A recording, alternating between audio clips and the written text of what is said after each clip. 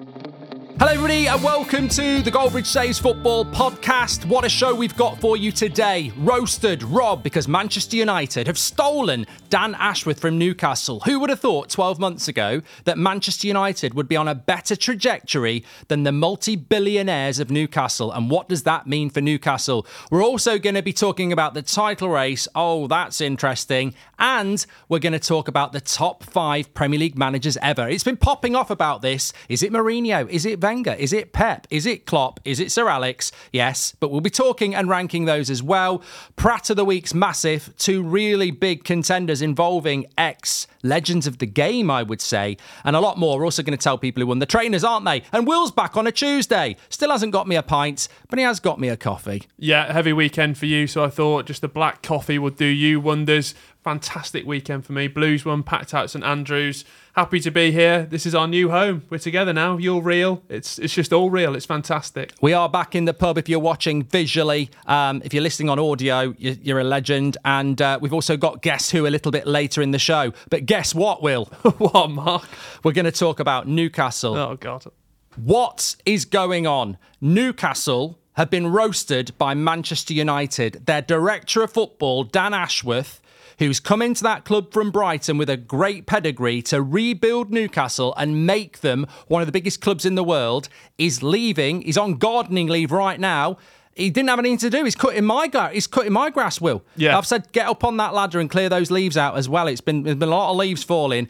But he's on gardening leave. Newcastle want 15 to 20 million pounds, or he's going to have 2 years of gardening leave. That's not going to happen. But the big thing for me is this is massive. Newcastle fans can deny it all they like.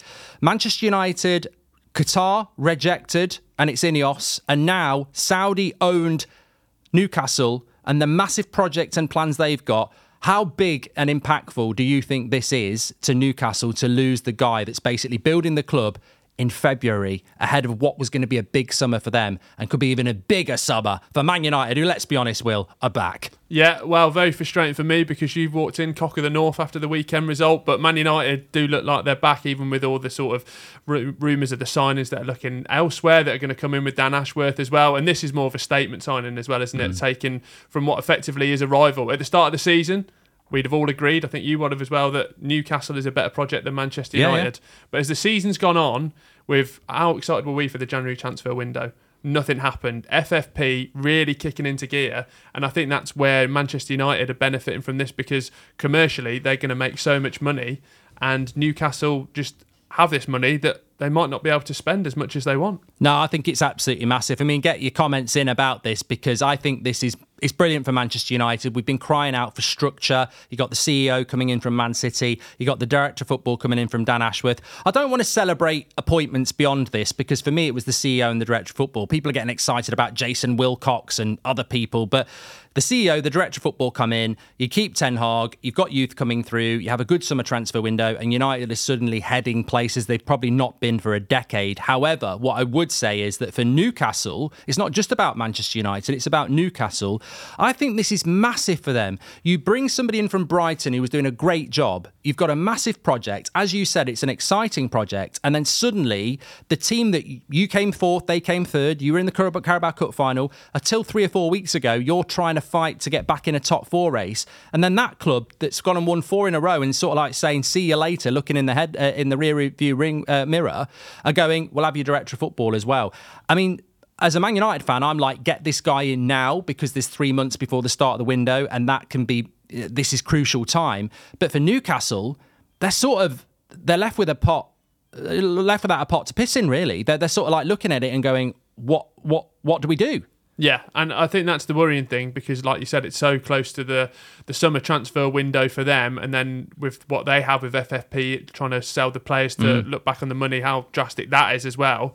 But also, it just as much as a manager is important now, like that director of football role is in that same vein, isn't it? Because you're not just dictating the first team, you're dictating the youth, you're dictating the transfer policy across everything. So I think that is just as big appointment as a manager, really. Yeah, and I think for Newcastle fans, I don't think Newcastle are done. I think you've been robbed. I think if this happened it sort of happened with Man United and Chelsea in around 2005. Peter Kenyon went, but football's so much more scrutinised now. It's so everyone knows who your director of football is, and that was a CEO.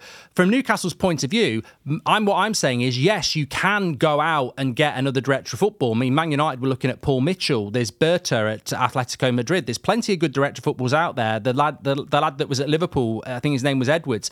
You can go and do that, but when you do that, everything that Newcastle have done for the last 18 months goes out the window. It's like changing your manager at Man United. Well, does Garnacho, Mainu and Højlund be part of the plan if you change your manager? And a director of football coming into Newcastle, they'll be able to go and get someone. They're not dead, Will. They're still going to be an attractive proposition.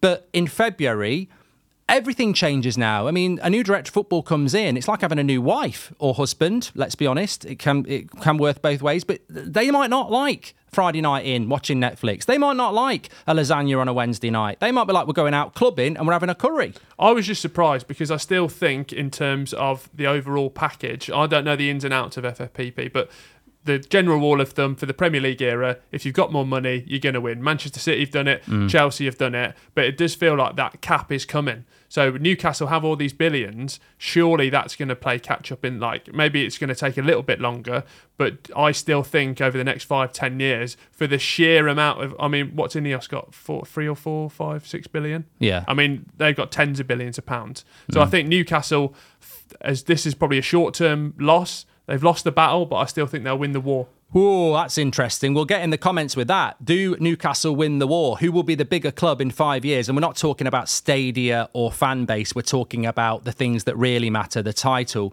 the cups.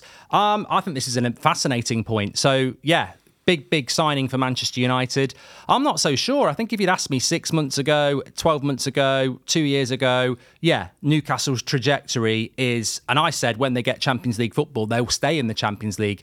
But I actually think it's a big if with Man United, but they've got the CEO, they've got the director of football, they've got the fan base, there's talk of a new stadium, whatever.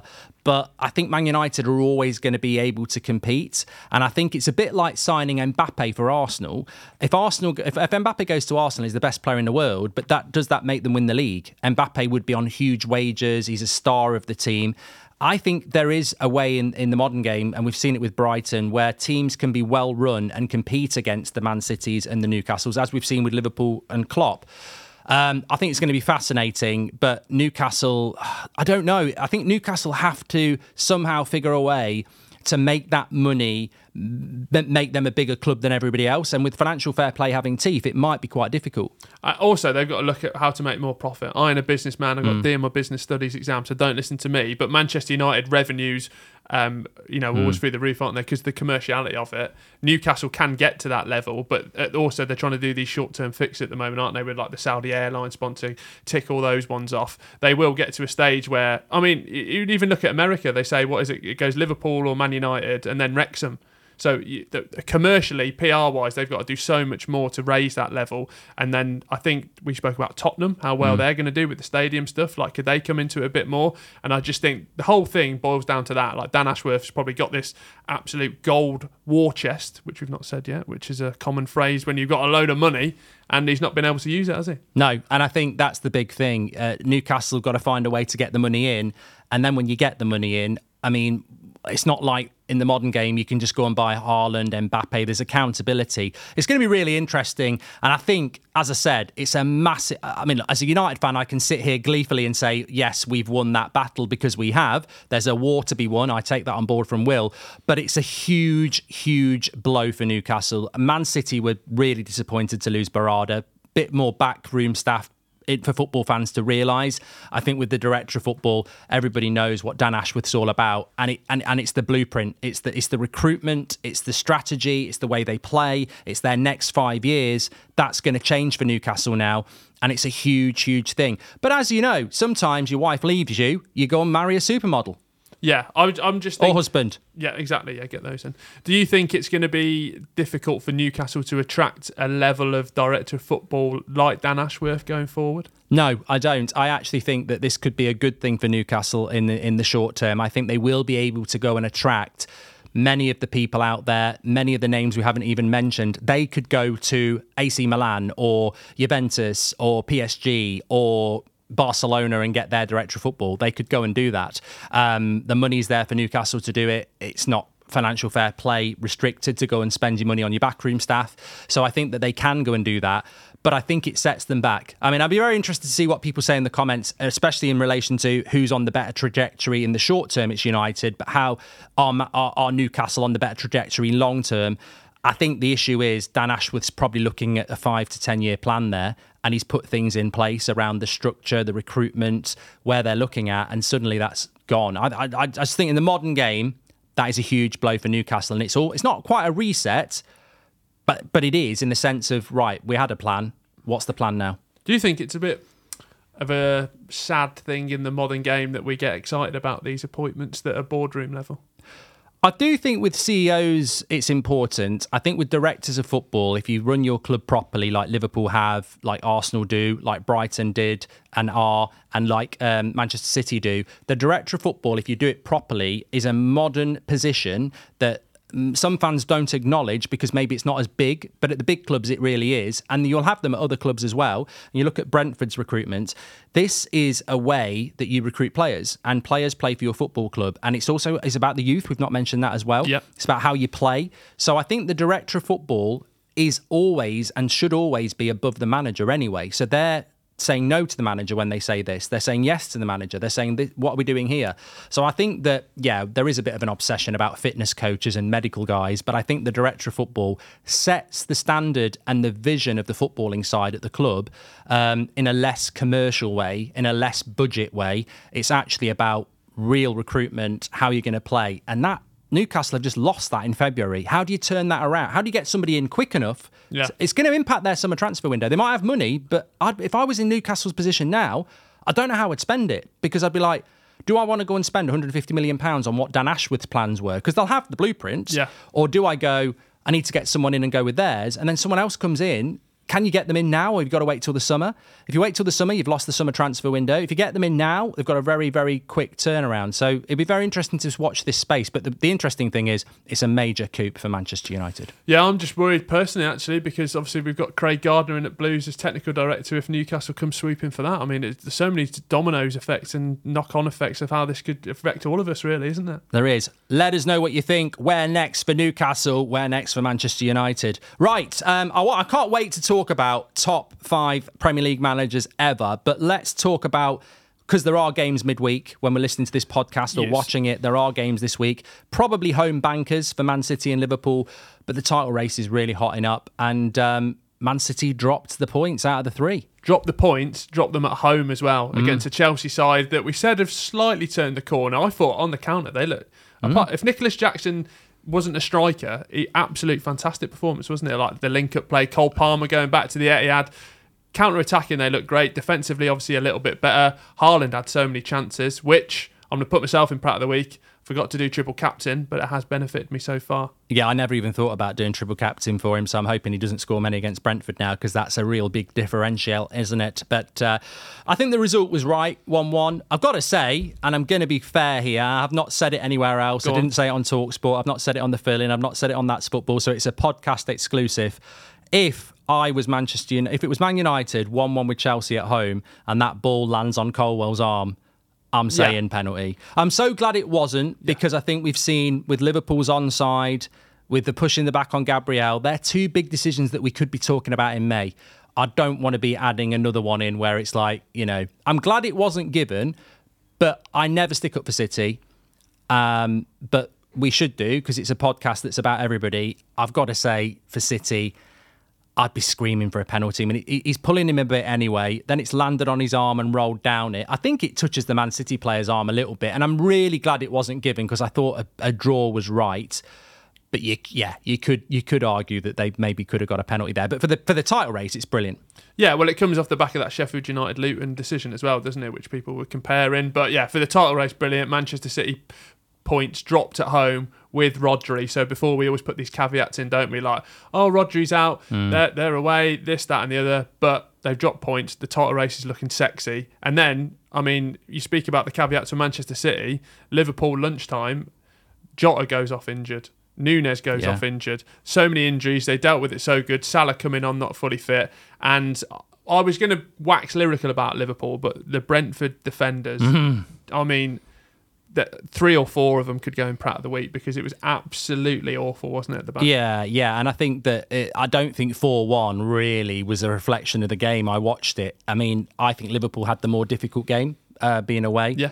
And Brentford at home can be quite good, but they didn't really look very clinical in the final third because they started off quite well, and then defensively, at least 2 of the goals are just that last one, defending. honestly, is like, when you play Sunday League and you've all been out on the piss the night before, one mistake, the other mistake, but they dealt with it, and even the subs coming on, I think Jota's injury looks bad, doesn't it? And then Turf Moor, Arsenal absolutely walloped Burnley from start to finish. Yeah, they were good. We're going to talk a little bit more about Saka in the Pratt of the Week contender because there's some weird stuff going on around Saka and Doku being better or Saka not being world class. But Arsenal 11 goals in the last 2 games. They've boosted the goal difference. They are looking very, very good. Where do you go? And obviously get in the comments below. Where do you go with Arsenal, Liverpool and Man City at the moment? Who is your favourite? Has it narrowed in? Have you changed? Because we've always been City, but fixture wise, it really is starting to look like Arsenal at the Etihad and Man City at Anfield. Yeah. Can I shock you? I've got a new favourite. It's Big Ange and Tottenham. No, it's not. I'm going to go for Liverpool.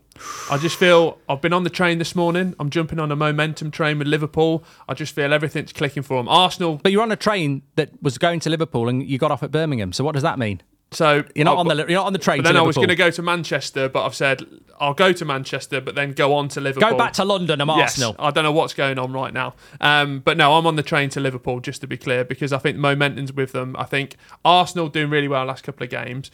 But the thing that we've said, the rest really benefited them. This week, Champions League football starts. They're away in Porto, which we know, tough place to go. Then we're back to Tuesday, Wednesdays, Saturdays, Sundays. They could go far in the Champions League, but I'm just really keen to see, especially this week, how that affects their title contention. They've got 3 tricky away games. I think they've got Spurs away, City away, United away in that run-in.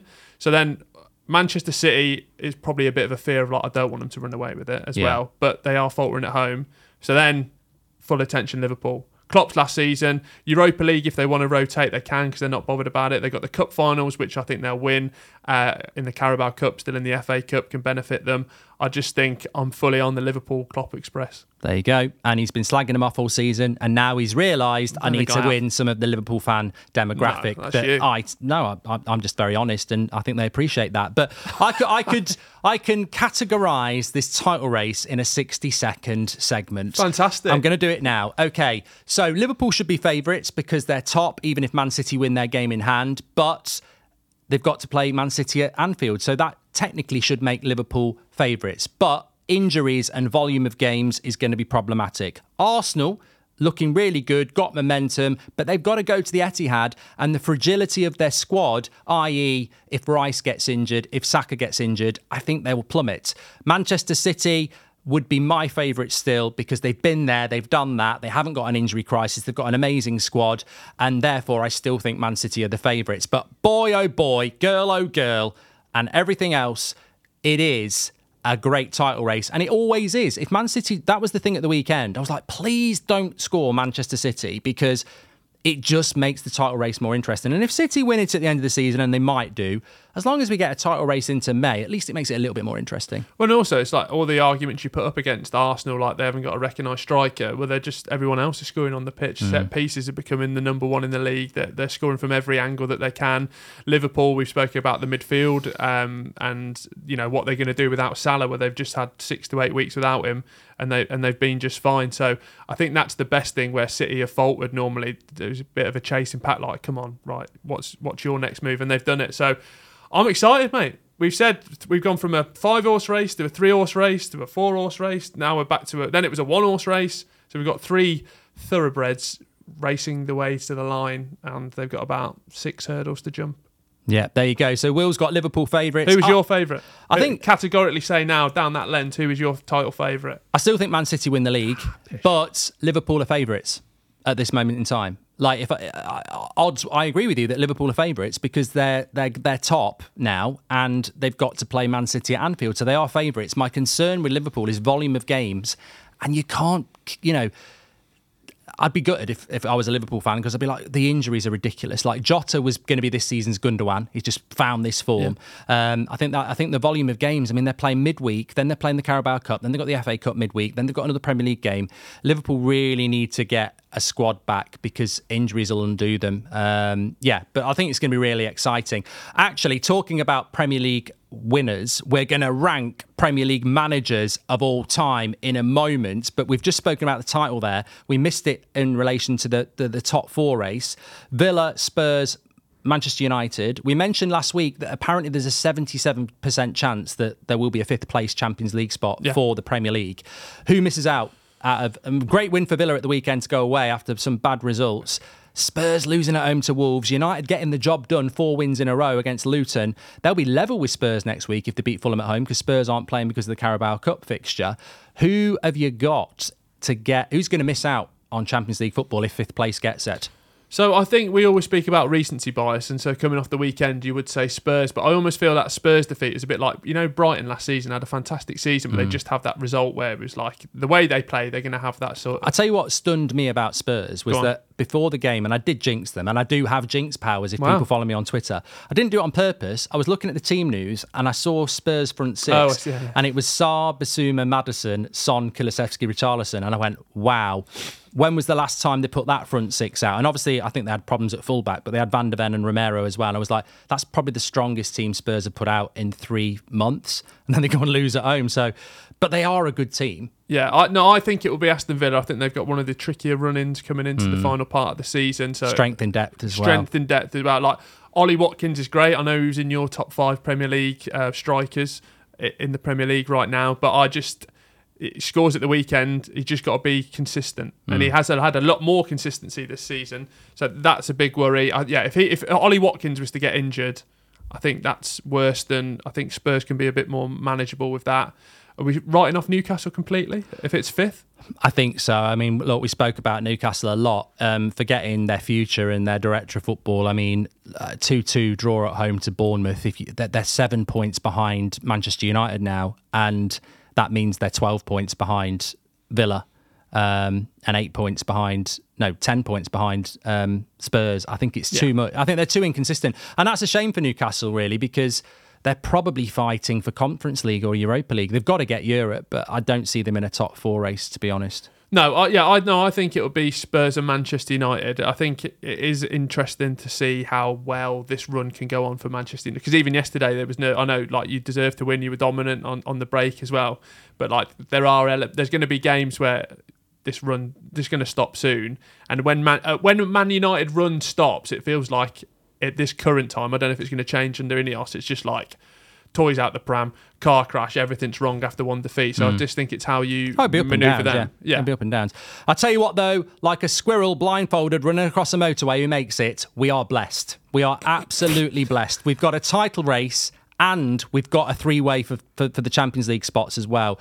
And hopefully we'll get a relegation battle as well. But I tell you what, I think there are some games that just jump out at me. I remember us talking about it at Christmas for weeks before. We were talking about Anfield and Arsenal.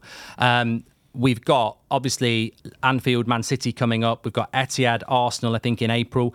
But in early March, we've also got Villa Spurs at Villa Park. I mean, that's going to be a massive game. And as a Man United fan, I will sit back with my socks off in my pants, just going, this is, let's just enjoy ourselves. You could take your pants off and put your socks over your member.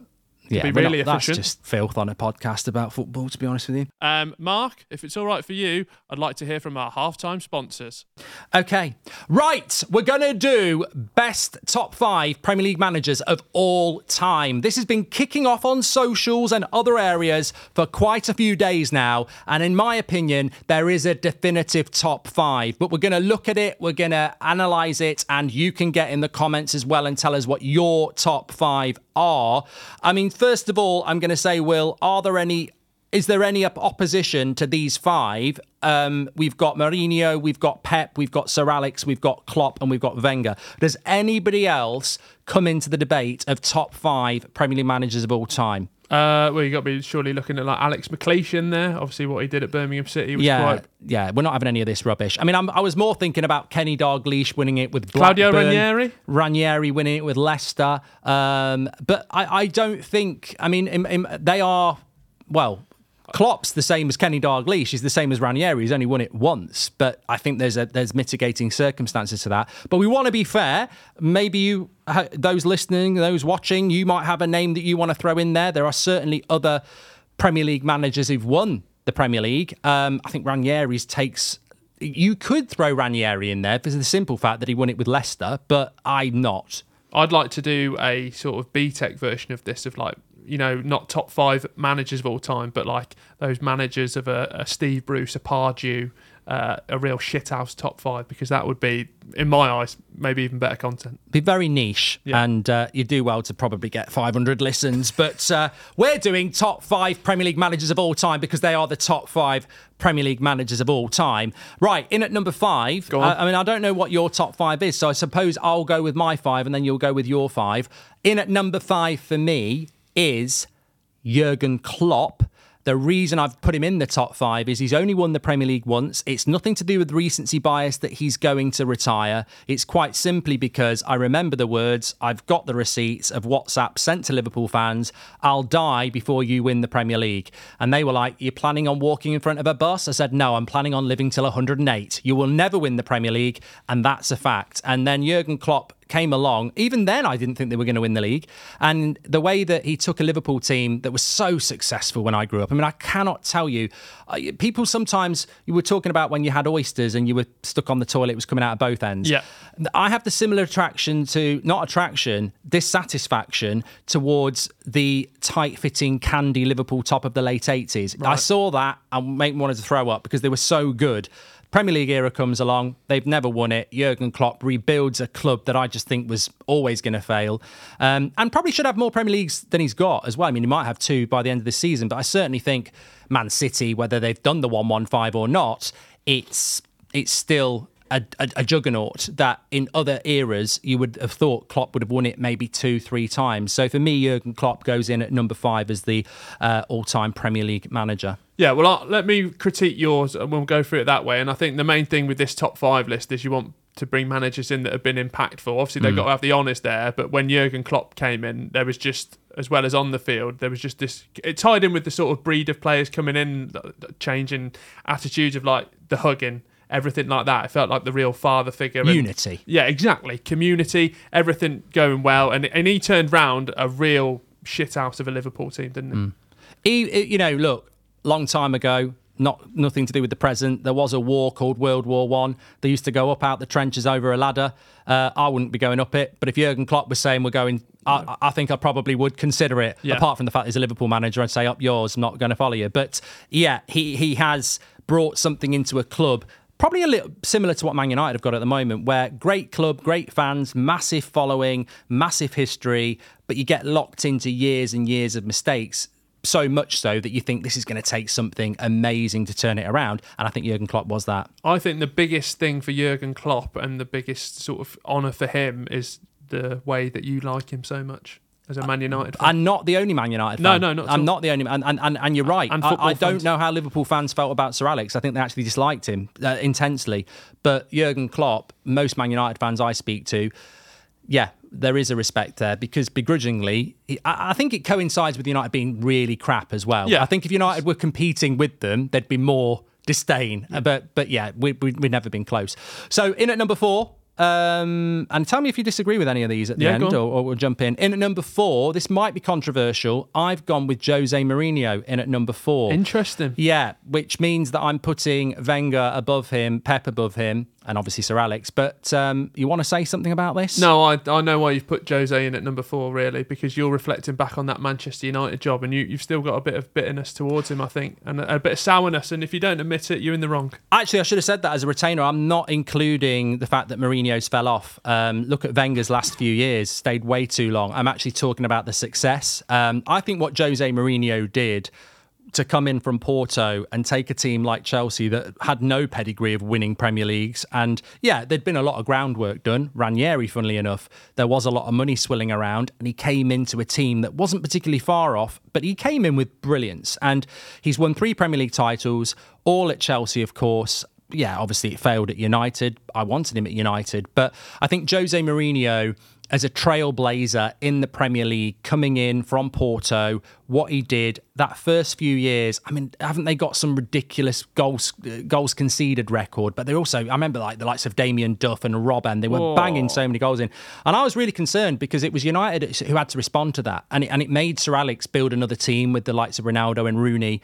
And we did respond to it. And we did end up winning 3 Premier Leagues in a row after that as well. But when they first came in, that first year of Chelsea with Mourinho and Drogba, and I was just like, oh my God, I thought they were an absolute juggernaut, the original Manchester City, I suppose. But he would be number 4 because I think the number 3 had more impact on the Premier League.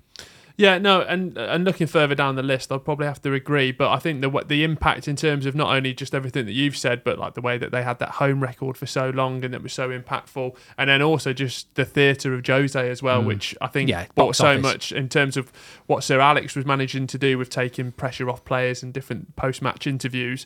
Jose dialed up to 10. I mean, he'd get in the laundry basket, wouldn't he, on a stadium ban?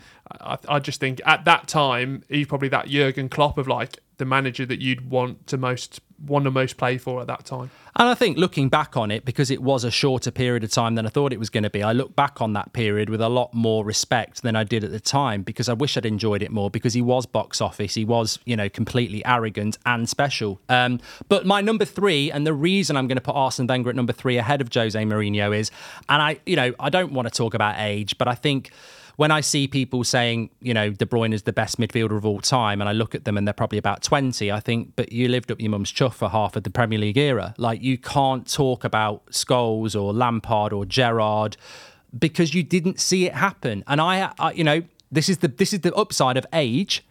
I've seen the whole Premier League. You were out your mum's chuff. I was out, and happily out for many years before the Premier League happened. And I've got no intention of going anywhere near that, as he laughs in the background. But no, I think that Wenger, I remember the Wenger. And in some ways it's similar to Arsenal of what Klopp did. Man United were dominant when, because remember, Man United basically dominated the Premier League from the start. We won the first Premier League. We had a great team in 94 with the likes of Hughes and Cantona and Bruce, etc. And I think Wenger came in around probably 96, something like that. And Arsenal at that point were a past good club. More recently, George Graham had won the title, I think, in 91 or something like that.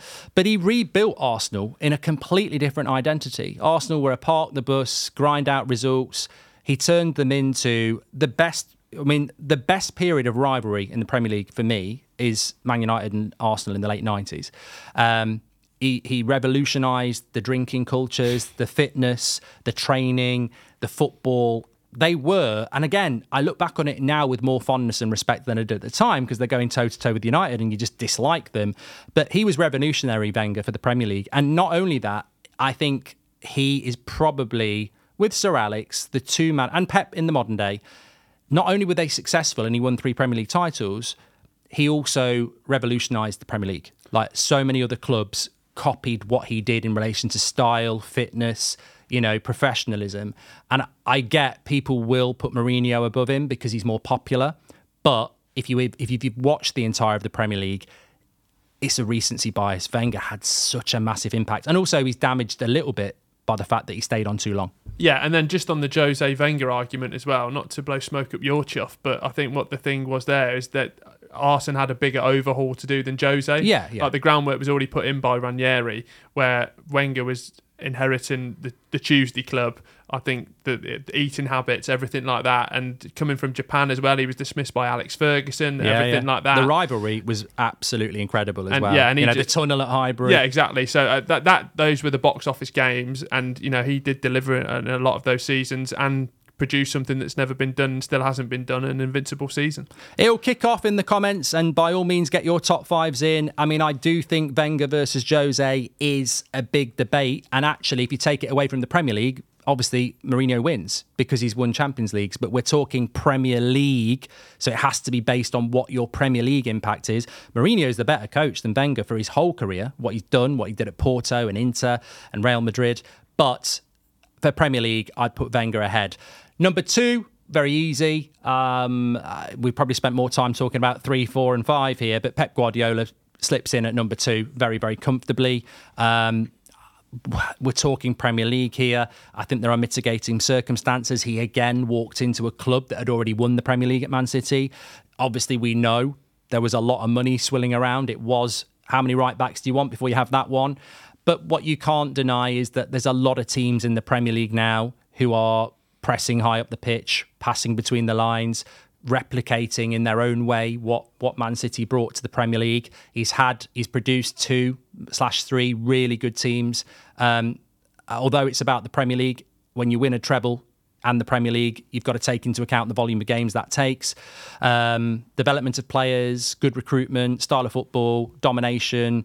Yeah, he's had a helping hand, but I still think that you've got to put him above the rest for the impact he's had on the Premier League. Well, I think a good thing to do, if you want to see it in the comments as well, is let us be a better conversation maybe to have off the back of this as well, as like best managers of all time, because the way Pep has changed football, of like, I've had to sit through Birmingham City managers trying to pass out from the back, and that is thanks to Pep, which is right and wrong. Mark him down. Yeah, all the way down the pyramid. I mean, we're at Solihull Moors and probably they try and pass out at the back as well, don't they? So I think that has gone from top to bottom, but that's not a Premier League thing. That is obviously more of a wider football thing. And he's just relentless, and like maybe it'll come to a point with like Jurgen Klopp, who like he obviously puts so much in to everything that maybe next year or the season after, it'd be interesting if he can get 2 or 3 more Premier Leagues in and we revisit this conversation. Will he beat number 1? But yeah, a happy number 2, which is with me Saturday night after a few too many Guinnesses. I was going to say we always like a happy number 2, less wipes and nice. Anyway, number 1. We go to Sir Alex Ferguson, and if anybody is debating this, then football's not for you. Please leave, turn off the podcast, and never come back, because Sir Alex Ferguson, again, it can only be recency bias. This is a guy that came into a broken club in 1986, remodelled it, rebuilt it, recultured it, and then on top of that, has won way more Premier League titles than anybody else, with 3, 4 teams, you could argue maybe even 5.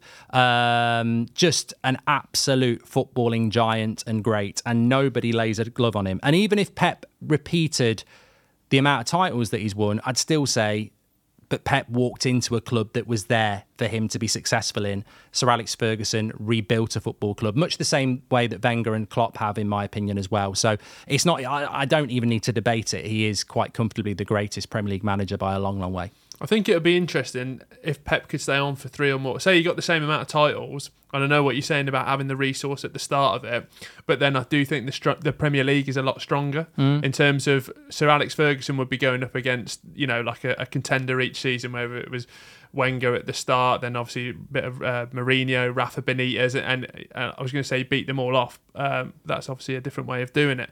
But I think if Pep can do it, we look at we've been speaking about a top 4, top 5. The league's only going to get stronger, so I wonder if that will come into play maybe but that is if, buts and maybes. It's still Alex Ferguson number 1. And no one is going to knock him off the perch. I think the interesting thing with Sir Alex is if you look at our top 5, so Klopp 5, Mourinho 4, Wenger 3, Pep 2, and Sir Alex number 1, Sir Alex has beaten off 3 and 4, whereas Pep has beaten off Klopp. It sounded better when I was. I gave you forewarning as well. I know. I sort of carried on, but yeah, I mean, I'd never really thought of it like that. But 2 of the top 5, Sir Alex Ferguson went toe to toe with and outlasted in a sense. Whereas Pep, I think the Premier League is harder, but also, you know, he's really only had to deal with Klopp. Yeah, and we're also living in a world where Sir Alex Ferguson would have been sacked if it is the same sort of ramifications of today's world. He wouldn't have been given the time that managers don't get now. So, but I think that's changing. I do think that's changing. We've spoken about it this year, haven't we? There's a lot less managers been sacked this year, and that's for the good. Anyway, get your comments in below. Let us know what you think about top 5 Premier League managers of all time. Love that. Right, should we move on? We've got plenty more to discuss. Got some good either-ors here. Do you want to have a look into them to start with? I'm feeling Pratt of the week. All right, you are a Pratt. So let's go to Pratt of the week. You're a Pratt, he's a Pratt, she's a Pratt, they're whiny. Now it's time for Pratt of the week. 1, 2, 3. Right, plenty of nominations this week. We put it out on Twitter. Me and Mark were texting. We've got so many different nominations. I'll start with the ones that I've got, and I know you've got some ones that you really want to get into. But I think the main one for me, Mason Holgate. I was getting texts about it. Have you seen this challenge? Go straight onto Twitter. I mean, wow, he nearly killed a man. And the best bit of it all, Mason Holgate nominated, but his teammate, whose name I'll butcher, came out in the post-match interview and said he thought it wasn't a red. Yeah. And they're sticking up for your teammate, but then there's also being a Pratt. So there's almost a double nomination there. I mean, it was absolutely shocking. Well, I don't know who his teammate is, but even Stevie Wonder tweeted, that's a red. So, I don't know what he's on about. I know exactly what he was doing. I've never done it in my career, thank God. You definitely will have done it. No, I haven't. I've put it in, but I've not done that. That's one way of getting the ball. Yeah, I mean, what he's tried to do is he's tried to kick the ball and follow through. Yeah. And he's missed the ball. So it's even worse. But he knows 100% what he's doing. And even if he kicks the ball, it's still a horrific tackle. Like, it's the difference of, I mean, I'm not going to call him a Pratt because VAR got it right, but I don't know how the referee on the pitch gave a yellow because, again, this is the problem we're talking about all season. They haven't played the game. I've played the game. I've seen these tackles. You don't have to play in the Premier League. They'll happen in a pub game. He's gone to kick the ball and then his foot's followed through to do that. The only miracle is that Matoma wasn't injured. The fact that when I looked at I went on BBC after that to see if Matoma had been subbed off, and then I remembered he wasn't in my FPL anyway, but I was like, how's he got up from that? Holgate's really lucky because that could have been a career ender. It could have been a season ender. The fact that Matoma's played on, actually, we shouldn't even be talking about because it was horrific. And also, from a Sheffield United fan point of view, and player and manager, they beat Luton. They've got a very slim chance of staying up. You've got Brighton at home, who Luton beat. If you follow that out with a win, who knows?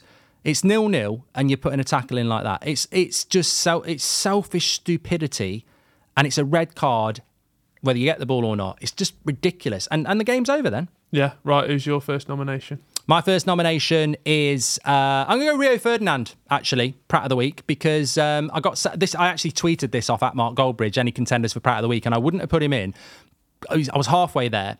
So basically, in late November, he was asked about Saka or Doku, and he said Doku. I'd pay money to watch Doku. Doku's the man. And I thought, well, look, okay. That was when Doku was playing really, really well. But then I thought, well, no, it's still a Pratt of the Week contender. And then apparently last week he said that Saka's not world class. So it sort of combines to make Pratt of the Week by forging the two, because I don't care whether it was in November or after Doku's best ever game. At no point has Doku ever put in a consistency of performance that Saka has over the last 3 years. On no level is Doku better than Saka in any situation. And yes, Doku's not doing very well at the moment and Saka is. But even in November, Saka had the rich tapestry of a CV of consistency and deliverance that he is the most important player for Arsenal, whereas Doku had a couple of good games. I just think look, Rio is a really good player for Manchester United and occasionally does come out with a good opinion, but that to me is absolutely prattish to say that Saka is not as good as Doku and you'd rather watch Doku over Saka. It's incredible. As for whether he's world-class, I was asked this at the weekend, is Saka world-class? I get why people sometimes think maybe not, and I've spoken to a few people about this, but is he in the top 10 players in the world? Yes. He's therefore world-class for me. His consistency, his importance to Arsenal, the fact that most top clubs in the world would want him, I think you've got to start putting him in that world-class category. Yeah, and also he's sort of come through that adversity, hasn't he? Had a bad run of form, even everything that happened after Euros, he came through that and smashed it. And I think overall, like, this doesn't come into ability in top 10 rankings. Just seems like I'm so glad he plays for England, because he seems like, I think even when you look at that England teams and the behind the scenes thing, he just seems like such a good character. So the more he can be at the best of his game, and like we've just got such a good window of like the next 10 years with Saka and Bellingham and everything we'll go on to in another episode.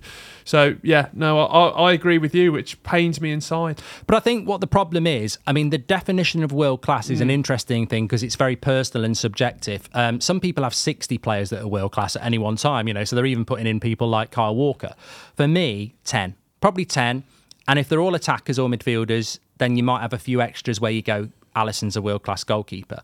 But the criticism I see for Saka is, he had a bad month in January. We've got to move past this whole Messi, Ronaldo. We were blessed. I've said it twice. We were blessed three times. Messi and Ronaldo were subhuman. Their consistency was disgusting. It was unbelievable. Any other player is if we get another player like Messi and Ronaldo that can play consistently well every single game, they're not world class. They are universe class. World class players will have dips in fitness, in form. That's what will happen. And that will naturally happen with an Mbappe. It will happen with a Neymar. It will happen with a Haaland. It will happen with a De Bruyne, and it will happen with the Saka. Well, yeah, you say all that, though. I do think we've got the sort of next Ronaldo, Messi revolution, Jude Bellingham in that. But I also think we won't get anyone to those sort of levels because individualism is going out of football, isn't it? And I want it back. I want it back as well, and that's a debate. That's Pep's fault. Debate for another day. A debate for another day as well. We could individually go away, do some homework, and not be rushed on it as our top 10 players in the world right now. Well, we're going to do that. We're going to do that. Get that written down. But yeah, I just think it's so systematic, formulaic. Pep's fault. Where Pep's fault. We're never going to get a Mourinho or a Messi, or he's messing me up. No, I think we will. I think it's a great football. I don't think we will. I just think football is so formulaic now. It's so structured. Bellingham's very, very, very good and very, he can reach those levels of consistency at the high level. But in terms of those individual moments of brilliance, he does.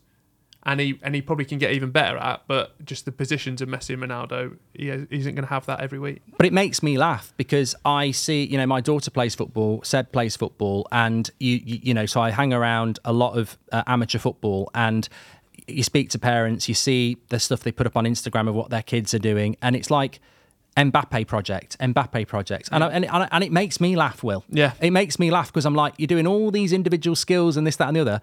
Is anybody doing that in the highest level of football? No, it's all about structure, reading the game, passing between the lines. I've said it before. I long for the Gascoignes of this world and the Zidans of this world because I tell you what, Pep's structure doesn't work if someone takes someone else on and goes past Rodri. That defence has got to step out and the space. I think there is an evolution of football coming, but at the moment it is very structured, which is why people like Jack Grealish are failing at Man City because he can't, it's not his game really to do that. Should be the Lukas Jukovic project. If you've got a young child, just teach them how to get to the back post, head it down, and be very effective. Well, it's the Phil Foden project, isn't it? Pass and move, little glide. There we go. Not for me. Everyone that was a big nomination on Twitter was Michael Beale. Now, before we get into this, Blues did beat Sunderland. Massive sold-out house at St Andrews. Also, big shout-out to Tony Mowbray. News came out this morning. He's going to be off work for the next 6 to 8 weeks with a bit of an illness. They're sorting just it out. to people at home, if this sounds like it's a foreign language, he's talking about the Championship and Birmingham and Sunderland. Yes, and I'm also talking about Tony Mowbray. So wish him all the best. Yes, wish him all the best. He'll get better soon, and we'll be back firing. But in that game, Michael Beale, who's had a bit of criticism of Sunderland manager, some of the fans, well, a majority of the fans not for him, player walks off, Trey Hume, who he's bought off, definitely can see him in his peripheral vision, and he's trying to shake his hand, just completely ignores him. But he had a bad game? Oh, I mean, I didn't see his full game. But regardless of that, if you still do a little acknowledge. No, come on.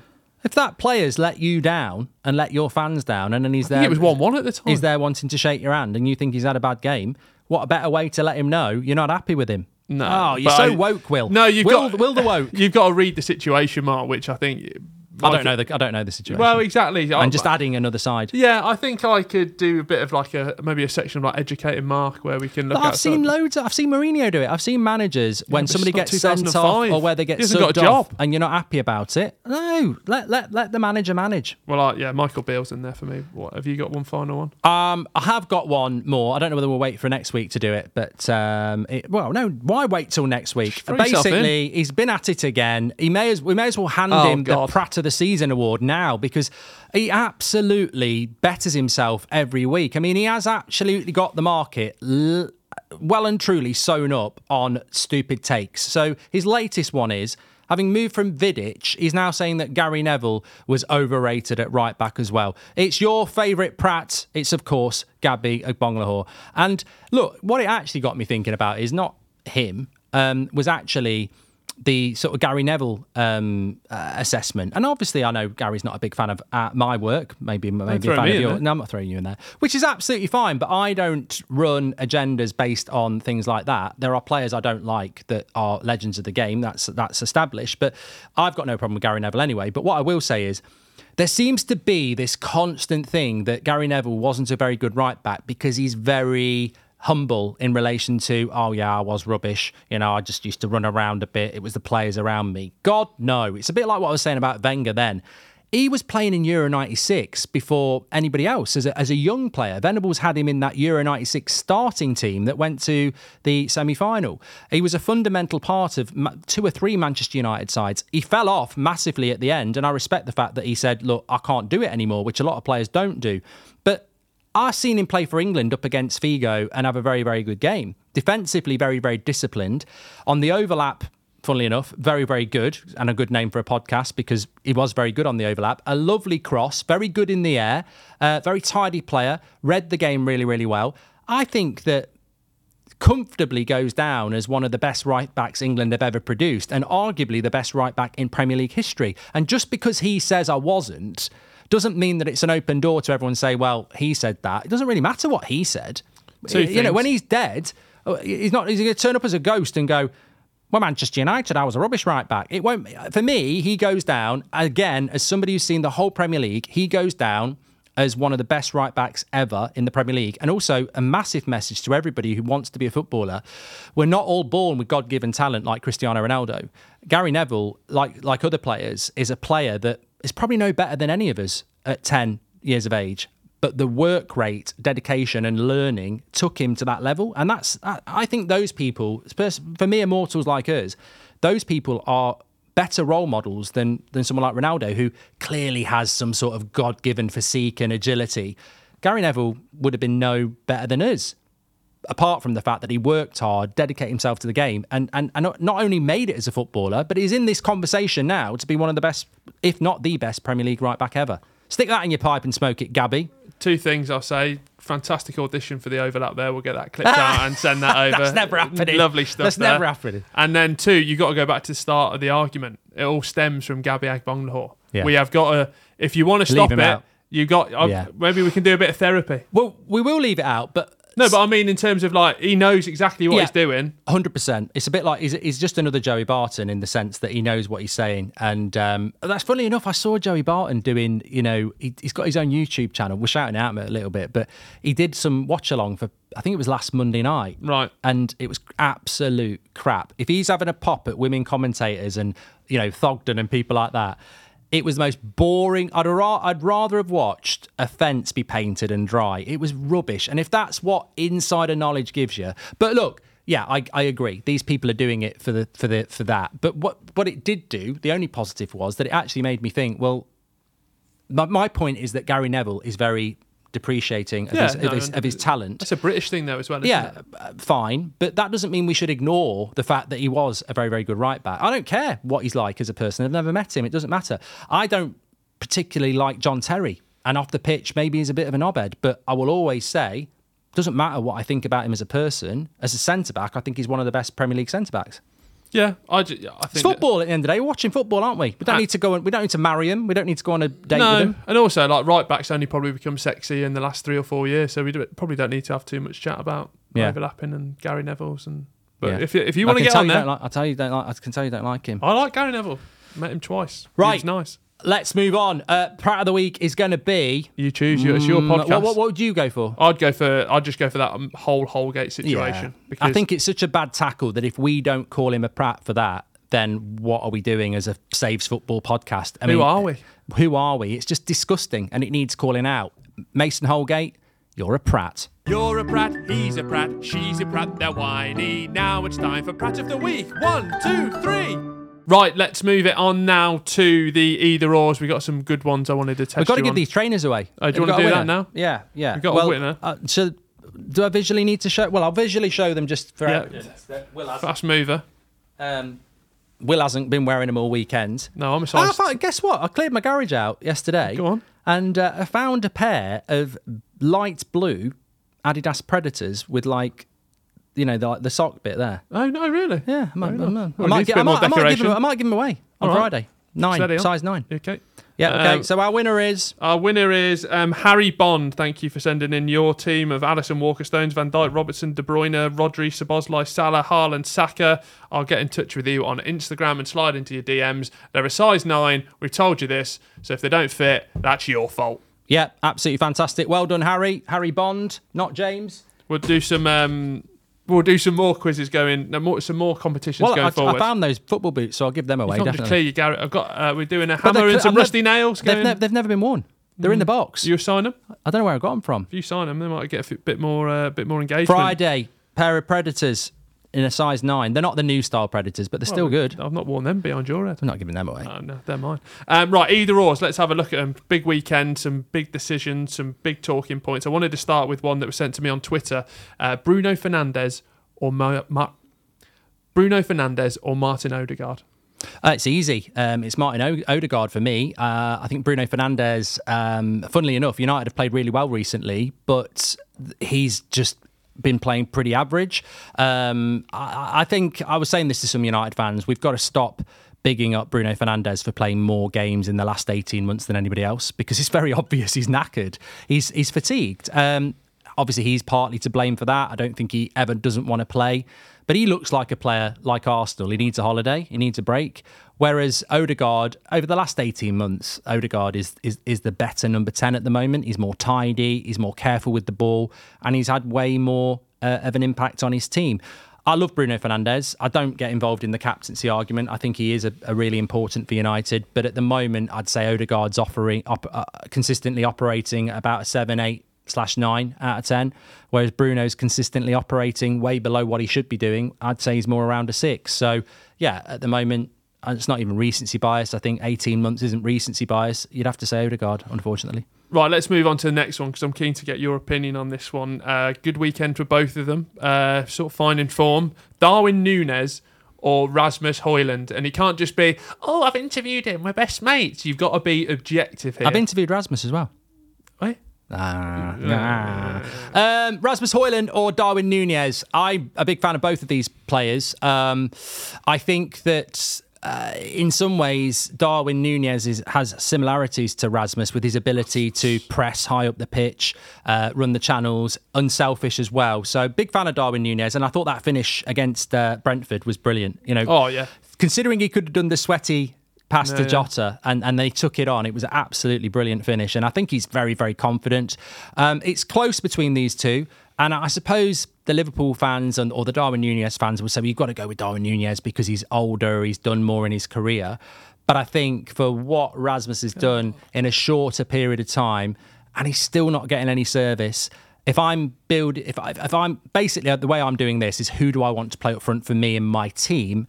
I would go Rasmus over Darwin Núñez. But I tell you what, I would love to have both players because I think they'd complement each other really well. And I think in the modern game, you can't just have one striker. So if you started Darwin Núñez off and he gets tired after 70 minutes and you bring Rasmus on, that to me would be perfect. It's just a show move that I've just done Pratt of the Week because I think you'd be straight in there for a comment like that. Darwin Núñez for me, just far and away. I think he's trying to take that Liverpool demographic, isn't he? I'm not. You've been at it hard all week. No, I've not. All season. I've been low down. All I've said is that Jurgen Klopp has rebuilt that midfield in a way I've never seen a team rebuild a midfield. And I said that in August. I didn't know they were going to be in a bloody title race. You know what you're doing. I think I've played the game. Darwin Núñez for me. And I think that goal against Brentford summarises it perfectly because sort of a bit low on confidence with some of the recent misses, still scoring, but just goes back at it. And like you said, doesn't try and take it around the keeper, doesn't pass it off, scoops, great goal. Proper like Roy of the Rovers type striker, just someone that is consistently just going at it.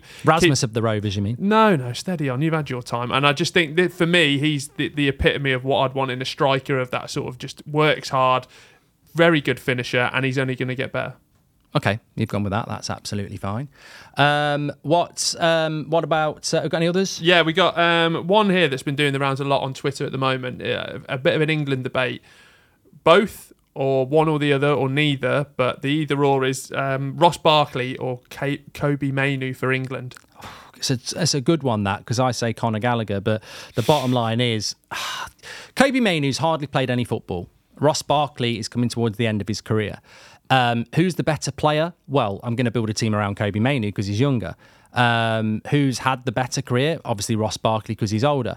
Who would I take to the Euros? I don't think either player will start. So I suppose you've got to choose between a player that's experienced with no longevity or a younger player that's shown that they can deal with football who has longevity. So I would go Kobe Mainoo because I think you should always be looking to the future. And that's exactly what we did with Jude Bellingham. So I would go Kobe Mainoo, but Ross Barkley, for whatever reason, is smack bang in form at the moment. He played well against United at the weekend again, but I think signings of the season as well. And you laughed and you scoffed, and there was actually a comment on Spotify saying, on Twitter saying, we shouldn't be laughing as much now, should he? Yeah, all right. Yeah, we'll have that. Kobe Mainoo. It's also mad as well, isn't it? Because Ross Barkley's only 23, which is absolutely outstanding. Yeah. Turn the numbers round. Final one here. You walked in the studio today. You looked me dead in the eyes and you said, I don't think Erling Haaland would start for Liverpool.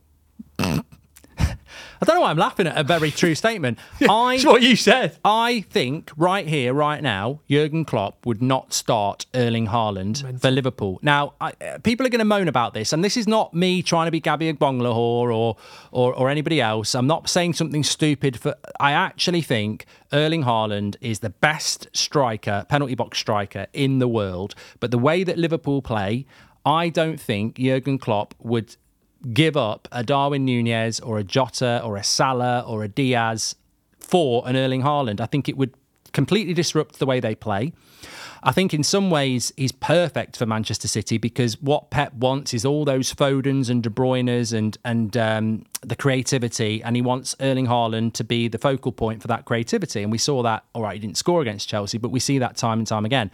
Erling Haaland is part of the build-up play, running the channels unselfishly, like Darwin Nunez does, like Jota does. The number 9 for Liverpool isn't really the focal point of the team. He's not really just hanging around the penalty box. He's all over the place. And I just think if right here, right now, Erling Haaland doesn't start for Liverpool for those very specific reasons. If it's the summer and you're going to rebuild your team, Erling Haaland's the best striker in the world, he probably does start. But right here, right now, in this title race, if you said to Jurgen Klopp, do you want the best striker in the world? He'll say no. I think you're absolutely. I can see why you push Pratt of the week forward, because that is probably the worst thing you've said, not only in this studio, but in any studio. I've explained it. You only got to look at what Haaland did at Dortmund. Some of them goals, he turns into Thor on the ball. So the if way you put Erling Haaland up front for Liverpool, they win the league. I'm not saying that, and I think they. That's what we're talking about. No. He doesn't start for Liverpool at the moment. Let me speak, Simon. You said Erling Haaland wouldn't start for Liverpool. That was the statement at the moment. Yeah. I think that all you've got to do is look at what he did at Dortmund, and that just disproves what you've said there completely. Why? Because he was doing those things there, and he was scoring. He wasn't just a penalty. Dortmund don't play like Liverpool. He wasn't just a penalty box merchant as well. Like they don't use a number 9 like that. Is what I'm saying. I think he would have to change the way he plays. He'd be saying everything. Bite your hand off. Everything's got to go. Yeah, but we're in a time right here, right now. Liverpool have got a rhythm and a style of play. You put Erling Haaland in the team. It's like Newcastle when they were 12 points clear in January '96, and they went and bought a Sprilia. Brilliant player, completely ruined the way they played. No, you wouldn't do it. You wouldn't change it right now. I think Haaland adapted to Pep's system very quickly and quicker than we've probably seen with most players. Well, that's the whole point of either or, isn't it? Yeah, it is. I'm just giving my side of it. If you want to fight, we'll go outside. It's not meant to be like it's not meant to be like an absolute rout. Otherwise, what's the point? No, but I'm saying Erling Haaland would definitely start for Liverpool. It's not like I'm saying like some people do. Erling Haaland's a flop. Like, I'm not saying he's the best. I'm not saying you are. He's the best striker in the world. I'm just saying he wouldn't start for Liverpool at the moment. I'd say he'd start for Arsenal. Yeah, he'd literally start for anyone. No, he would. He wouldn't start for Man United either. Well, maybe we actually just got heated there. Yeah, good. I like it. Right, it's talk about heat. It's the best time of the day. What's the score? It's currently Goldbridge 8, Brazier 3. Is this the one where we've got the forfeit for this one, or is that Goldbridge? No, that's Goldbridge. Because it's closer. Because it's closer, isn't it? Yeah. So guess who? It's 8-3. Not done this in the flesh. 8-3 to guess who? Me. So basically 5 clues to guess the player. Whoever does it in the least clues gets the point for the week. Do you want to go first? You use champion's advantage, so you choose what you want to do. Mate. I'll go first this time. Go on and read them out. Okay, lovely. Right. Clue number 1. I have won the Premier League twice. Okay, I've won the Premier League twice. I'm going to go with Steve Bruce. Incorrect. I won it with Manchester City, played 130 times, and I scored 50 goals for them. 130 times, 50 goals, and I did it with Man City. Sergio Aguero. Incorrect. I took my nation to their first World Cup in 2014 after being the top goal scorer for them in qualification. First World Cup in 2014 after being their top goal scorer, Dzeko. Correct. Very good from you. And you were very quick off the mark there. The other clues were I've played for Roma, Inter Milan and Fenerbahce, and I scored in the famous Aguero game. Arguably another either or. Well, it's not an either or. No. Is Dzeko one of the most underrated players in modern football? Yeah. I'd say to you, I'd put him up there with Emil Heskey. No, you're wrong. You're very wrong. You've ruined it now. Okay, so I got that in clue 3. Yes. This is Will needs to get this done quicker. I've got my little red book full of stuff. This. So this is your life. Clue number 1. Played in France. I'm. Can't read your own writing. Yeah, no, I've just done I've done bullet points here, and this is not good. I'm 30 years of age, and the number I wear is number 15. Ross Barkley. No. Clue number 2. I've got 49 caps for England and I've got 3 goals. So I'm 30 years of age, I've got 49 caps for England, 3 goals, and I wear the number 15. For your club? He's known for wearing that's the. I don't know what he wears for his current club because he's on loan at the moment. But Jordan Henderson. No. Good guess though. You might get this to level it up.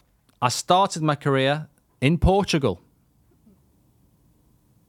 So 30. Eric Dyer. Yes. Thank you. There you go. Get in.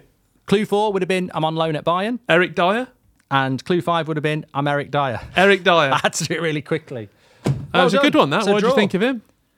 I like knowing your workings out. I think you said something about how I literally did this 2 minutes before the show. You were talking about Harry Kane, and I was like, I need to do. Yeah, nice. So I went by him. Yeah. Didn't even bring that up. And I thought he's on loan. Bring that up on a later date. First big pod in the pub. Yeah, real success. I really was panicking for Guess Who in the flesh because normally when we do it remote, I'm writing little notes. And what people can't see is you're on the screen going, "We have that," and that's really off-putting as well. There we go.